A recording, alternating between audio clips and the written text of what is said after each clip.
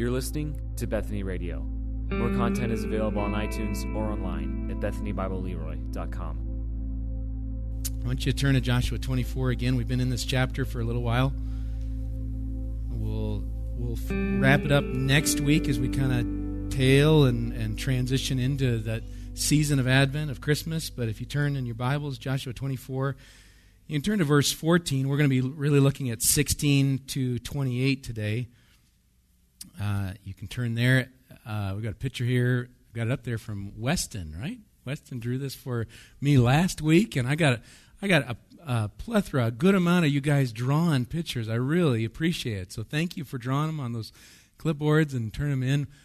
Weston's got, I asked him about this, and we were talking about the Israelites at the crossing the Red Sea that had crossed the divided sea, and it had come back upon the Egyptians who had followed them in, and they saw the Egyptians lying on the seashore. He said one of those is a cart over here on the left side, and they feared the Lord. And we were talking about fear of the Lord, and they saw God's mighty works and feared the Lord. So appreciate Weston for that picture that you turned in. Let me turn to our text. Let's read it together. Listen to God's word first, and then a few words to comment and look at it as we go here. So, starting in verse 14. Now therefore fear the Lord, serve him in sincerity and faithfulness. Put away the gods that your fathers served beyond the river and in Egypt, and serve the Lord. And if it is evil in your eyes to serve the Lord, choose this day whom you will serve, whether the gods your fathers served in the region beyond the river, or the gods of the Amorites in whose land you dwell. But as for me and my house, we will serve the Lord. And the people answered, Far be it from us that we should forsake the Lord to serve other gods, for it is the Lord our God who brought us and our fathers up from the land of Egypt, out of the house of slavery, and who did those great signs in our sight, and preserved us in all the way that we went, and among all the peoples through whom we passed. And the Lord drove out before us all the peoples, the Amorites who lived in the land. Therefore we also will serve the Lord, for he is our God. But Joshua said to the people, You are not able to serve the Lord, for he is a holy God. He is a jealous God. He will not forgive your transgressions or your sins. If you forsake the Lord and serve foreign gods, then he will turn and do you harm and consume you after having done you good. And the people said to Joshua, No, but we will serve the Lord. Then Joshua said to the people, You are witnesses against yourselves that you have chosen the Lord to serve him. And they said, We are witnesses. He said, Then put away the foreign gods that are among you, and incline your heart to the Lord, the God of Israel. And the people said to Joshua, The Lord our God we will serve, and his voice we will obey. So Joshua made a covenant with the people that day, and put in place statutes and rules for them at Shechem. And Joshua wrote these words in the book of the law of God. And he took a large stone and set it up there under the terebinth that was by the sanctuary of the Lord. And Joshua said to all the people, Behold, this stone shall be a witness against us, for it has heard all the words of the Lord that he spoke to us. Therefore it shall be a witness against you, lest you deal falsely with your God. So Joshua sent the people away, every man to his inheritance. Let's pray again. Lord, we come to you, many of us dealing, Lord, with physical sickness this week. Lord, I pray for endurance to study your word and to work through this passage today. Oh, Lord, physical is just such a side part, Lord. We need spiritual endurance and spiritual work, Lord, by your Spirit in our hearts. To hear this passage and hear the people crying out, we will serve, and hear Joshua saying they're not able. Lord, help us to understand this rightly, and then, Lord, help us to apply it in our lives as we walk with Christ. And what does this look like for us here, 2019? So guide us as we, again, work through this. May your Holy Spirit work amongst us, that your name would be exalted, you, the great giver of all things. And I ask this in your name. Amen. I have one more picture to put up here by way of getting into this passage. It's not in there. Well, okay. There it is. So It left us. That's okay. So if some of you have maybe seen this picture, I can describe it. You'll see it probably better than the picture would show it. You've got, if you know some of those hills, when you get close to the ocean, the hills sometimes get steep, and there's a hill that's super steep that goes down, kind of this paved road that goes down to the ocean, and then there's kind of a dock that goes out there. Can you kind of get the visual of it? You can see this big paved road that goes down. At the top, so you're kind of up above on this hill looking down, and at the top, maybe you've seen this, you've got a little boy standing at the top, and the little boy is not just on his feet, he's got his foot up on a skateboard, a little skateboard. And you see this behind picture of this boy and the skateboard and this incredibly long, well, not super long, but super steep hill going down. And every parent's thinking, this is not going to end well. This won't happen. Well, there it is. Okay. How did I do? It's close. Is that what you had in your mind? Maybe. Okay. You got an idea. This is a little bit of us looking at this chapter, 24. We're looking at Israel here, and you heard him again and again. We'll serve. You hear Joshua. You're not able to serve. Well, no, we're gonna do it. And we're kind of looking at them going, no, we've read the rest of the Old Testament. It's not going to happen. We know kind of the story of how it's going to go, but we're seeing them at this phase, kind of that, it's that back and forth, and that's what you see throughout this passage, kind of a back and forth of Joshua. He's calling them, choose this day whom you're going to serve. I'm going to serve the Lord. And then they say, and we'll look at our first part, far be it from us. So that's kind of what we're looking at as we come into this. So let's head back to our text, verse 16. Thanks for finding that. Good work back there. As we come into our text, verse 16, this is their answer. So Joshua has laid it out, some of those famous words. If we said these are the most well-known words of Joshua, as for me and my house, we will serve the Lord, or the title of the sermon, choose this day whom you will serve.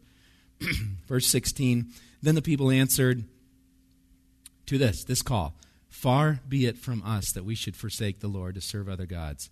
For it is the Lord our God who brought us and our fathers up from the land of Egypt, out of the house of slavery, and who did these great signs in our sight, preserved us in all the way that we went, and among all the peoples through whom we passed. And the Lord drove out before us all the peoples, and the Amorites who lived in the land. Therefore we also will serve the Lord, for He is our God. They're kind of just echoing what Joshua's already laid out for them in verses 1 through 13, saying, we know. But they respond just in sort of an unusual way. Instead of them agreeing with Joshua, so Joshua says, as for me and my house, instead of them saying, as for our house, we're going to serve them, they respond with this idea of kind of, how would you think we wouldn't? Far be it from us. How do you even think to call us? Of course we would serve the Lord, is the seeming attitude behind it. Almost kind of chiding Joshua that we would never do this. Well, we know, we're looking, and we go, yeah, you would. There's a whole history there. But verse 17 and 18, that's their reasoning. We've seen God. And they're saying what they have seen, that's why. So all they've seen, what God has done, that they seem confident. We've seen Him work. That's what the verses are telling us. We've seen God at work. We've seen Him do all these things. And so in their remembrance, how they remember what God has done, that's going to carry them through.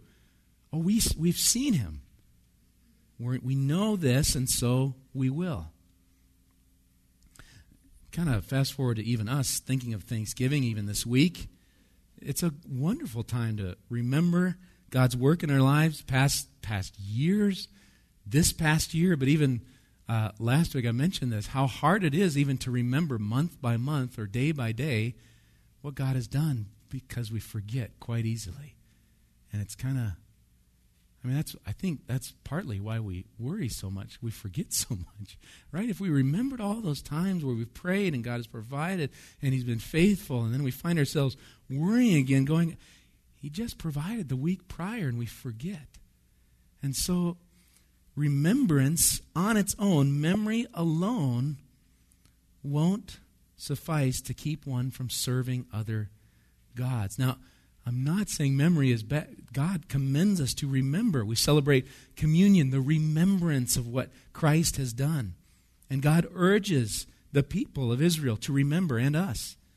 But again, memory alone, just on its own, without a regenerated heart, will not suffice. It will not carry us to the call of serving the Lord. So the conclusion, based on all of what they've seen, they conclude, us too, Joshua, we're going to serve the Lord. Well, Joshua gives his reply in the next two verses, verse 19. And these are where, if you're reading thoughtfully and we come against these, we go, all of a sudden this passage it's kind of jolting. Joshua said to the people, you are not able to serve the Lord, for he is a holy God. He is a jealous God. He will not forgive your transgressions or your sins. If you forsake the Lord and serve foreign gods, then he will turn and do you harm and consume you after having done you good. I'm going to assume, and I think the text would kind of bear this out, assume this is not what Israel wanted to hear. Maybe they would have preferred from Joshua, oh, you're going to serve? Great. This is a great decision. I'm glad you've made that decision. Instead, what they hear is, you are not able to serve the Lord. And I think Joshua knew better. He knew what they were saying, but he knew he's been there since the Exodus and the wilderness. He knew their heart. But the text says he also knew something of God. Those things there, God's holiness, his jealousy. He knew those things of who God is. So what does it mean here that God is holy? One writer talks about God's holiness as being distinct from the common or profane. He's distinct. We use words like set apart, that sort of idea. Here's what another writer says of God's holiness. It's particularly associated with his majesty, sovereignty, and awesome power as the one who is supreme over all. He is transcendent, exalted, and different from everything he has made. He cannot be compared with the gods of the nations or be judged by human standards. God alone is holy in himself. An important dimension to God's separateness and distinctness is his moral purity and perfection. So this God, Joshua is calling Israel to fear and worship. He's a holy, pure, set apart, awesome, majestic God. Different than any common thing. But he's also described here, he's a holy God. He is a jealous God. And the word used here, I think, of jealousy carries with it ideas based in the marriage relationship, where jealousy would be aroused because of marital unfaithfulness. And so you'd find adultery in wife or whatever, and it's a punishable offense. This jealousy carries with it, this jealousy of this unfaithfulness carries with it, at least in the idea here, of a punishable wrath for unfaithfulness. That there's a wrathful jealousy. And I think that's the sense here. As God, he's a husband in a sense to Israel. In his jealousy, he represents both punishment and wrath for the adulterous affair of his people who serve other gods. So they're wed in a sense to their God. This is that covenant ceremony. And they go off to other gods, and he's jealous, and with that brings a punishable offense of wrath of God towards his people. Now that's not all there is to God's jealousy, because he calls out his wayward people in his jealousy, I think, by his grace, and calls us back. But I think in the context, the message, it's clear. Israel, do you know, Joshua's kind of just stopped. Do you know who you're committing, who you're talking to? This is a holy God. He's jealous. You say, I'm going to serve him. Watch out, because you're saying you're going to be faithful to him. He's jealous for his people. But then, if we read further in that text, excuse me. All right, I need a mute button on here. Then he will not forgive your transgressions or your sins. And we pause at this point. That we know God. He's a forgiving God. He forgives sin. Where's this? What's this coming from? What's going on here? I thought he was a loving God. Well, you're right, he is. But what else is he? What Joshua's just said, he's holy and he's jealous. One commentator makes a helpful comment here, Richard Hess. He says, Joshua's warning that God will not forgive Israel's sin has been described as perhaps the most shocking statement in the Old Testament. The plural pronoun, that means suffixes, that means he will not forgive your, that's y'all in a Texas way of saying it, right? That's he will not forgive your all transgressions or your all sins. There's a plurality to these pronouns here. He says the plural pronoun suffixes attached to your rebellion and your sins suggest that all Israel is intended. As with the Canaanites, God will not overlook the sins of a nation. Judgment will come to a sinning nation despite the repentance of some.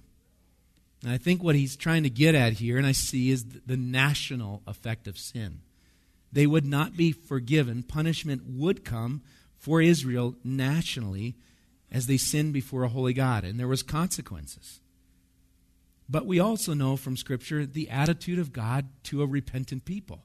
So we use the whole counsel of Scripture. We've got this seemingly shocking verse here. Here's some other counsel. Psalm 51. The sacrifices of God are a broken spirit, a broken and contrite heart. O God, you will not despise. Isaiah 57. For thus says the one who is high and lifted up, who inhabits eternity, whose name is holy. Okay? It says, I dwell in the high and holy place, and also with him who is of a contrite and lowly spirit, to revive the spirit of the lowly and to revive the heart of the contrite. To sin and to live loose and so serve other little g gods is to presume upon God's kindness, a kindness meant to lead us to repentance. And so where there is adultery of one's heart, that factory of idols as it's called, all the while, so having idols, all the while assuming God's love, he's going to forgive. I can go do this thing. I know God. He's loving. He'll forgive. It's okay to go make idols or whatever sin there is. That, I think, is the flavor of, no, it's not. He will not forgive that hard attitude. What he looks for is one of contrite heart, of repentance, a broken heart of sin. Israel's response here, I mean, you got another response in the Scriptures. Maybe you're thinking of it, Isaiah 6, where Isaiah sees the holiness of God. Holy, holy, holy. There's this moment. He sees it and really brings a curse on himself, says, woe is me. So there's an attitude of the people of Israel, far be it from us. We got this. We'll serve him. Well, he's holy. You're going to see. We'll serve him. You sure? Yep. Or, oh my, he's holy. How can I? Kind of what we were talking about last week as well. Let's look at verse 20, 21, because here's their response. People said to Joshua, no, but we will serve the Lord. Again, rather than like Isaiah in humility cry out, what do we do? I think we hear the subtleness. It's not listed here, but we hear this pride of self. I can do this. Right? Yes, we can do this. The fact is, they would, as we talked about, they're going to go, and they're going to serve other gods. And yet their mindset here is that could never happen. Not Joshua. We've seen him. We've done all this. We're going to remember. It's okay. We see it in Jesus' disciples. We looked at that last week with Peter, but all spoke on the night that Jesus was betrayed. They all spoke. They agreed, we're not going to abandon you, Jesus. We're with you to the end. And by the same night, they have all fled. It's that same trust. I can do this on my own. God calls me to serve. I will do it. Now, he does call us, and we are to serve, but there's deeper things New Testament will show us. But we see this back and forth here, this passage, and then we get to that of Joshua calling them out as witnesses here. Verse 22, Joshua said to the people, you are witnesses against yourselves that you have chosen the Lord to serve him. And they said, we are witnesses. You've all spoken these words, God we will serve, so it's been heard. Everybody's heard this, what you've said. If in the future you serve other gods, what you have said is going to come back against you. You've said it, it's a witness against you. And they seem to respond. That's what Scripture tells us. We're witnesses. And so Joshua calls them to action. Look at verse 23. Okay, you're witnesses, he said, then, here's some things. Put away the foreign gods that are among you and incline your heart to the Lord, the God of Israel. And the people said to Joshua, the Lord our God we will serve, and his voice we will obey. William Still makes the case here, and I can see it, that Israel, even though Joshua, what did he just tell him? Put away your foreign gods. Put them away. He makes the case here, Israel, even though they've heard that, they never in fact carried it out really to totality. They never put them all away. And they were drawn into a sort of syncretism, kind of this mixing of religions. God, he took us through the wilderness. He took us through the Red Sea. He's done all these things. We want God. We'll serve him. And we'll also take the other gods over here that are also good, and they can help our crops and all sorts of things. We want both. We want a little bit of everything. That's kind of syncretism, this mixing. It's having God, and William Still talks about, and still having your pet diversions, as he calls them. Your little things, your diversions from wholly following the Lord. Your little foreign gods in your life that you serve and you want and bring you ultimate enjoyment. He says it's our private pet diversions that drive us away from the Lord. He says there is no doubt in the world that nominality is the ruin of God's church. He's talking about nominal Christianity. Nominal Christianity. Kind of dipping that toe, maybe in that ocean where the boy was. Kind of dipping your toe into the ocean of following God. A toe in, sounds good. Sunday, I'm motivated. All right, we're singing. Tunes, they sound good, whatever. I'll take it. But there's a whole other foot that says, but I still want this. Because it brings me enjoyment too. And when I'm tired or when I'm sick or I need this thing and it gives me that. That's kind of that idea of in and out, of nominal Christianity. And so the call here on Israel and us is put them away. Put away the foreign gods in your own heart. I love what, I'll share. William Still, I was listening to him. It's a tape. He's a Scottish guy, so he's got this. I can do it better with a lower voice today, but the Father, the God, he talks about God and these things. And he says, in here, he says, my pet diversions are my own business. They're none of your business, but you have your own. And we do, each of us. He's saying, I've got them. I have them. As your pastor, you have them. What diversions are there that keep us from following all the way, fully in the Lord? Put them away. Don't let them mix and so pollute your worship. So he's called them to serve the Lord. He gives them ample warning. The people seem to persist. Yes, we will serve the Lord. And they respond, I think it's 3 times if I've counted right. And so Joshua then makes or cuts this covenant on that day. And we'll read the last verses here. Verse 25. Here now is the covenant. So Joshua made a covenant with the people that day and put in place statutes and rules for them at Shechem. And Joshua wrote these words in the book of the law of God, and he took a large stone and set it up there under the terebinth that was by the sanctuary of the Lord. I don't know if we'll get to this next week, but there's been another case, and it was Jacob, I believe, that also put away foreign gods under perhaps the same terebinth tree. This is a place of historical significance. Abraham has been here as well, but there's a stone. He sets it up under the terebinth that was by the sanctuary of the Lord. Verse 27, and Joshua said to all the people, Behold, this stone shall be a witness against us, for it has heard all the words of the Lord that he spoke to us. Therefore it shall be a witness against you, lest you deal falsely with your God. And so Joshua sent the people away, every man to his inheritance. Thus this covenant ceremony, it's sealed with words and a witness here. The words, there's words and stipulations of the covenant, they're written down. I think it's interesting, God uses language. He uses words. We have, continuing, His written word. And I don't know all the connections, but we celebrate the Word who became flesh, Jesus, maker of a better covenant. But God continues to use words, and He continues to use the words of Scriptures to show us our need, our sin, and the solution for that need.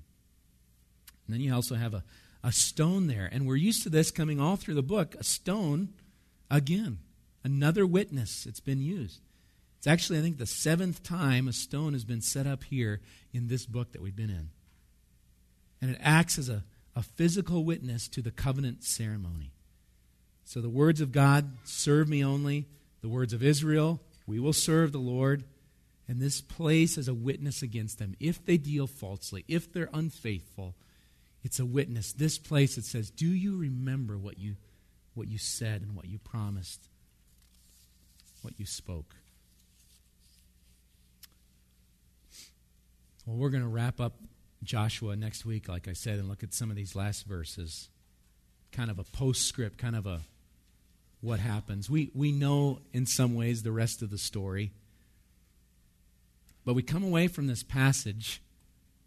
Again, we've got the as for me and my house and choose this day, and we're kind of revved up, and we should be to serve the Lord. But we've also got this kind of back and forth.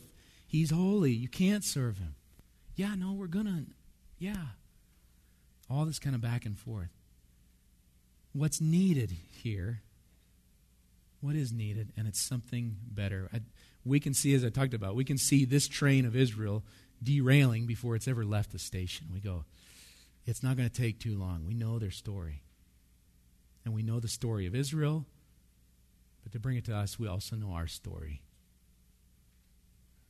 We know our times of worship and praise to the Lord. And then we know our other times where we've just done that. James talks about the tongue. You praise the Lord with your tongue.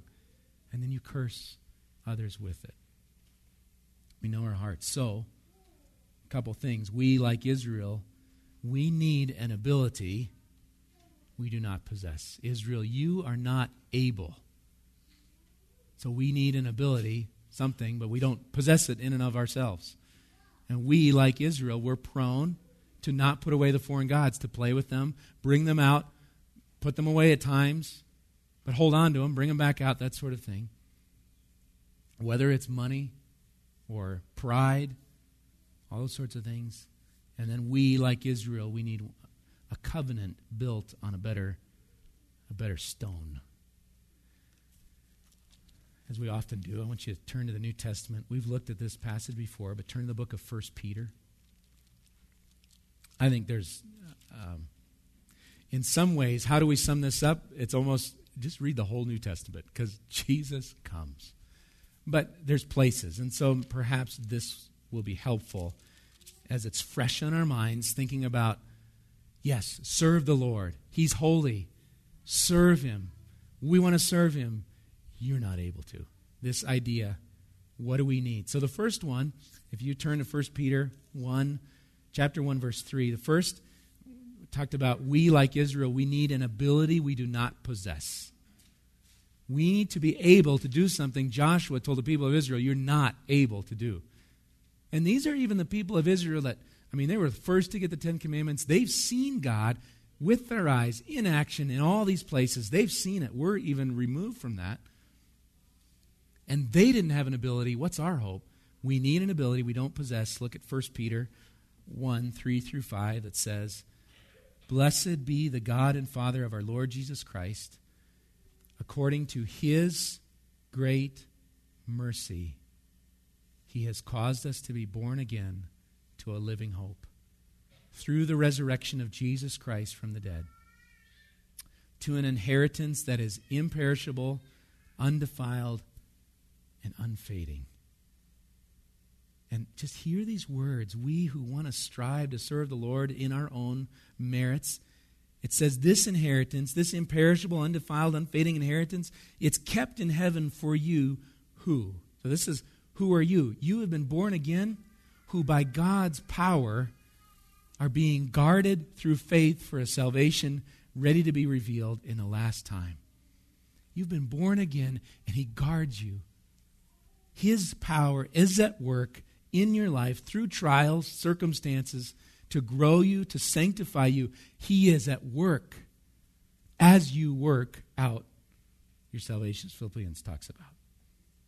God must do the work. He must make one able, and He does through the rebirth of the Spirit. Look a little further in 1 Peter 1. Go to verse 14. Verse 14 through 16. Because we, like Israel said, we're prone to not put away the foreign gods. So is there a call in us? Oh, we're born again. Awesome. You don't have to worry. But truly born again, we're going to say, the Lord is holy. What do we do as children of God? Verse 14, 1 Peter 1. As obedient children, but there's two wonderful words to hold together. As obedient children. You're a child of grace. Be obedient. Do not be conformed to the passions of your former ignorance, i.e., for our context today, your little foreign gods. Verse 15, but as He who called you is holy, you also be holy in all your conduct. Since it is written, you shall be holy, for I am holy. What does God call born-again people to? He calls them to holiness. So we can look back in Joshua 24 and say, yes, by God's enabling grace, I will serve you, Lord.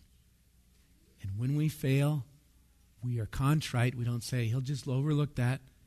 We're contrite in our heart because we've been born again, to see His holiness and to live for Him. And lastly, we, like Israel, we need a covenant built on a better stone, If you just keep going, 1 Peter 2, verse 4. Now, it talks about a living stone here. I'm not connecting one for one, stone in the Old Testament, that stone, this is Jesus. But it's interesting language just as we're thinking about stones in general and the better stone that is Jesus. Listen to this as we start in verse 4 of 1 Peter 2, and I'll read through 10. As you come to Him, who's the Him? The Lord, Jesus. As you come to Him, a living stone rejected by men, but in the sight of God chosen and precious, you yourselves, like living stones, are being built up as a spiritual house to be a holy priesthood, to offer spiritual sacrifices acceptable to God. There's hope here for us that read a passage to obey and serve God, acceptable to God, but the hope funnels to Jesus Christ, through Jesus Christ. Verse 6, for it stands in Scripture, behold, I am laying in Zion a stone, a cornerstone chosen and precious. Whoever believes in Him will not be put to shame. So the honor is for you who believe. But for those who do not believe, the stone that the builders rejected has become the cornerstone, and a stone of stumbling, and a rock of offense. They stumble because they disobey the word as they were destined to do. But you are a chosen race, a royal priesthood, a holy nation, a people for His own possession. You see what God has done? He's brought you out. He's called you out as He called Abraham away from the foreign gods, as He's calling Israel away from the foreign gods. He's chosen you who see Christ and your need for Him. He's chosen you to come. A royal priesthood, a holy nation, a people for His own possession, that, and we've read this before, that you may proclaim, I did this all. This is pretty good, what I have done and accomplished in my life. It's not what the Scripture says. That you may proclaim the excellencies of Him who called you out of darkness into his marvelous light. Let's pray together. Father, all glory goes to you, and this verse says it. We are saved to boast not in anything we've done. It is your work, and Lord, you will carry us to the end as you're faithful to those you've called. Father, there's those here in this place, Lord, that are wondering where they're at with a holy God. When they think of holy God, they think of fear, like scared fear. They see you for your holiness. I pray, Lord, in repentance and faith, they would come to Jesus. Trusting you, Lord Jesus, I'm a sinner, and I need you to save me from my sins. Lord, guide us. Lord, help each one of us. I dare say many of us, most all of us here would say we want to serve the Lord. That's what we want to do. And we've got these idols hanging around, and it just seems like we keep falling on our face. Lord, may that falling bring us to Jesus. May Satan not get any footholds by saying you've fallen too far. May we, with contrite hearts, come back to you, Lord. Come back to the gospel of Jesus, the good news, the word of truth, that you have died. You have taken on the wrath we deserved. And by your wounds we're healed. So we thank you for this gift of grace on us. May we live like the holy children you've called us to be, Lord. In Jesus' name, amen.